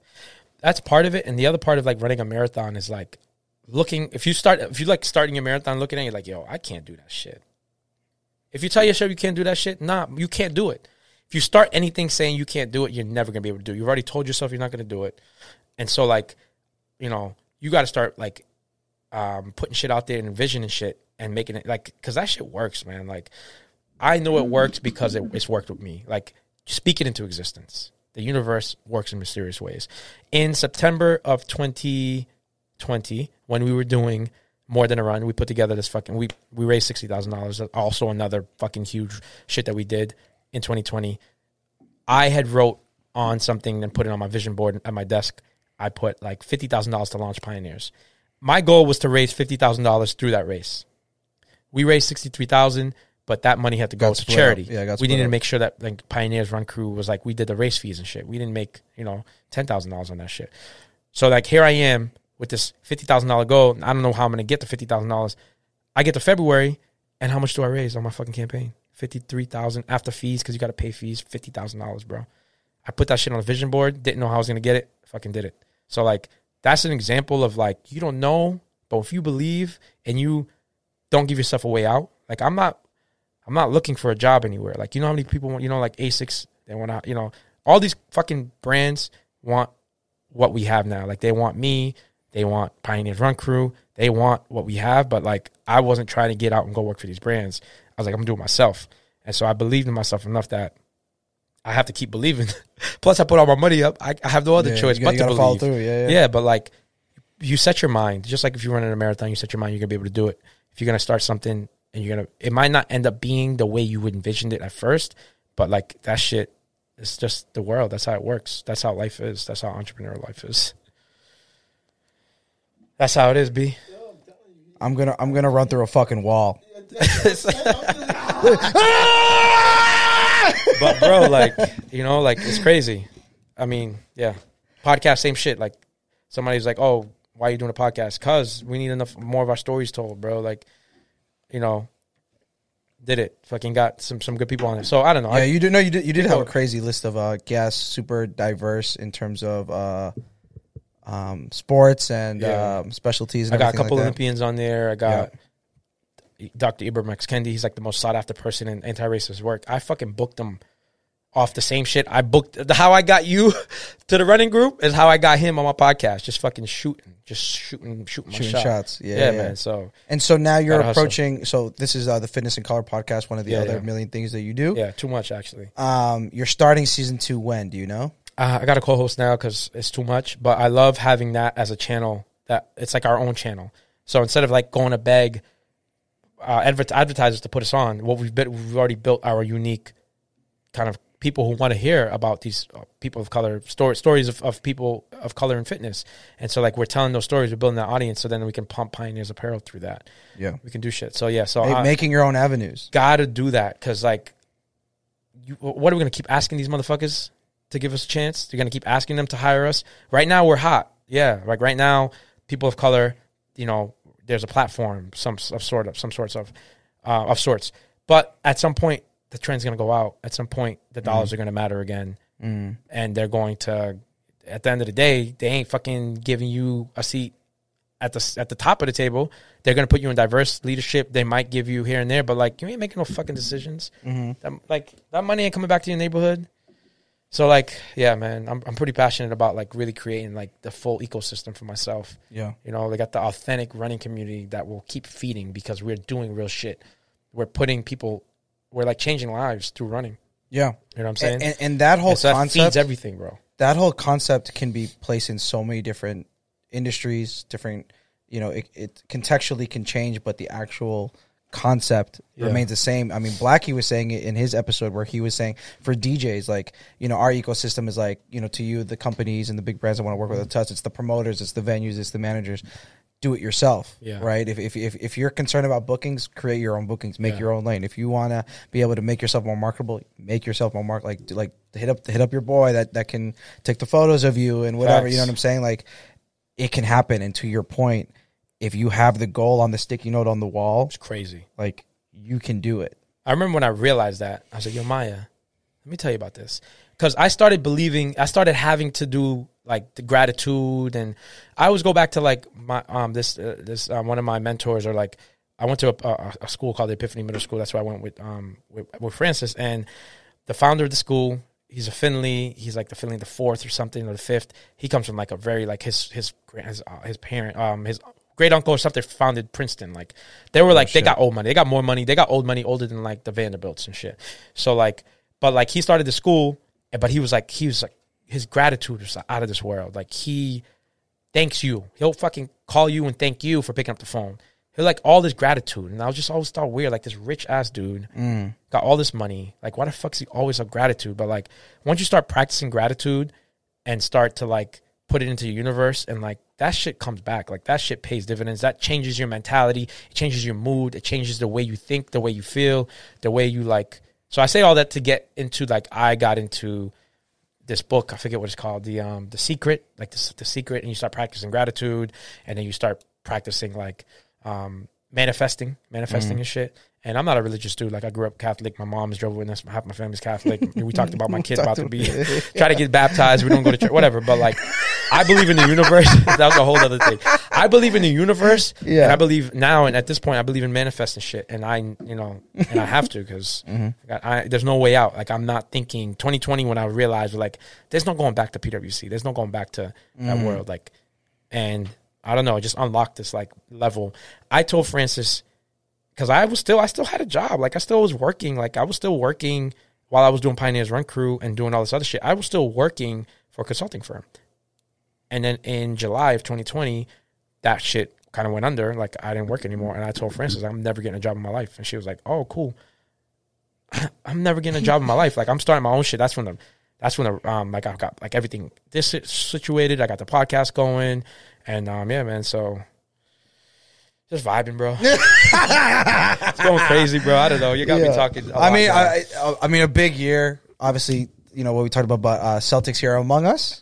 Yeah. Oh yeah. All that shit. What else did you fucking get? Rob showed up with the privilege toast from Hennessy. Some other shit you got, no? Yeah, I got I was in Runner's World 2 times. We were in the NBC, ABC, BBC Health as Magazine, well. BBC as well. My voice was in there. Shout out BBC. I got tapped to become a running coach on this app. It's me. It's go to stayonpace.com. Stayonpace.com. You can $5 a month and I can be your running coach. Shout out Coach B, because Coach B is my coach for me to be a coach. You know, he's the catalyst of me creating all that. But yeah, man. So like, yeah. So yeah, it's been a big year. It was a big year. I think once I threw myself into it fully, yeah, man, just became big. Yo, and big congratulations to you as someone who talks to you every day. I know, right? You know, you don't even know half the shit that I. That's what I'm saying. Like, because I have to like, you know, the running team. Like I said, like we got to do that. It's a whole thing. Whole beast in itself. Production. We got some good opportunities coming there, but like I can't boggle y'all down with this shit. You know what I mean? So, yeah, man. No, it's fun. It's good shit. Yeah. And so I want to just give you one last opportunity to just plug in where people can find you, where people can find whatever the fuck you're working on, how they can support you. Just go off. Yeah, man. So we're actually working through building out the website right now. So that's not going to launch for another couple months, maybe. Just, you know, go to pioneers.com, pynrs.com, sign up for our newsletter. That's coming out. Check out Pioneers Run Crew. Like, that's the vibe. Like, we're going to do some dope shit this year. Yo, like, some really dope shit. Got the whole year planned out, baby. The whole year planned out. Like, that is, like, that's, like, the shit that I love. Come up to that. If you want to get into running, check out stayonpace.com. I think that actually launches officially in June. But that's an easy way to kind of, like, get some coaching in and come pull up a Pioneers Run Crew and just be with the vibes. But, yeah, man, I hate Instagram, unfortunately, but I'm still on there, and I need to take a break. But, like, to go back to something else I was talking about quickly before we end is you can only do so much. So, like, I was running the campaign, and I was putting all this content out on Pioneers Apparel, kind of like the Instagram. Once that shit was done, like, I had no time to worry about the Instagram, so now I got to fucking worry about, like, making sure the shit gets delivered to people. So I got to build systems and processes. And when I tell you I don't know what's going on next, because I don't fucking know what I have to put people in place to run the Instagram and build a website and build all these logistics. Like, I still got to figure that shit out. I don't know how I'm doing it, you know? And so, yeah. But yeah, follow me on Instagram. I don't like Instagram. All that to say, like, I don't like to post on Instagram a lot, especially so, but I'm on Sid Bap on Instagram, Facebook, Instagram, Twitter, all that shit. And then Pioneers Run Crew, that's where you should really show them the love. Word. That's the community. That's the community. And so, I mean, this was. Can I give you your flower snacks? Oh man, please, before we end. No, because snacks, man. Like, so we've known each other since 2017. Yeah, 2017. Yeah. You were like this up and coming young DJ who you was like, man, like Kareem, Rob, like all these like events and stuff, and like you were a hustler, bro. Like, you've always been a hustle. And that's the reason why I like to tap myself on my back for tapping someone like you early on to be a captain, is just to see how fucking on point you are with your shit, how, like, you're never late. You also take everything so serious, right? He's never late. He always takes something so serious. And so, like, I've watched you go from, like, this working on your craft, college DJ, to fucking the biggest DJ in the city. And it's fucking dope to watch. And I remember when you first got I think it was after UFest, you got your first gig with Kareem, and you were there the night he whispered in my ear, "You're gonna be the resident." Yeah. That was fire. And so, like, yeah, it's dope to be like, I don't know, when I had when Pioneers were started, and I was like telling Francis, like, yo, this got to be a collective. I want our own shit. Like, I want our own photographer, our own DJ, and like now we are that. We have Francis dope on the video on like the camera shit, shooting the protests and like shooting people everywhere. Like, you're the DJ who's like got your own podcast, hottest DJ podcast, hottest DJ. Like, you do everything, bro. Like, I was gonna say something wild. We birthed this shit, Ado. Yo, we were the first ones. Hey, we were the first ones. Hey. And then you see everyone else. We're not necessarily the best. We're just the first. But what I'm saying is like, also privately funded. Hey, I don't know. I'm not as tapped into the nightlife scene anymore. But like, it's just dope to watch you climb and become, do what you do. So here's more. I mean, I appreciate that, bro. So that means a lot to me. So I appreciate you having me on your podcast. I was like, me? I can come to your podcast, bro? You hear all this shit he's been talking about as if I wouldn't have him on my podcast, bro. Oh man, we only got Boston's best, baby, and then eventually, now August we're gonna be outside. Hopefully, we're gonna be able to expand. I can travel, maybe get this, get other people in here, and obviously, so we're just gonna be growing. And then as the gigs flow in, as Ado starts throwing these bangers again, we're just gonna have more stories. That's all it is. It's just gonna be more stories and more mayhem, more people coming up. That's the best. Yeah, so these stories, we need more of these stories, man. We need them. So. Yeah, absolutely. Appreciate you. I appreciate you and your story. I'm sure it's going to inspire a lot of people, and I hope people keep an eye out on the product, what you're doing, business, they'll see everything that you're working on. They'll see it. Yeah, they'll see it. So as always, follow Dope Entertainment Official on Instagram. Follow But I Know the DJ on Instagram. Follow me, your host, at Gimme Snacks on Instagram. Sid, thank you, and we'll see you next time. Peace.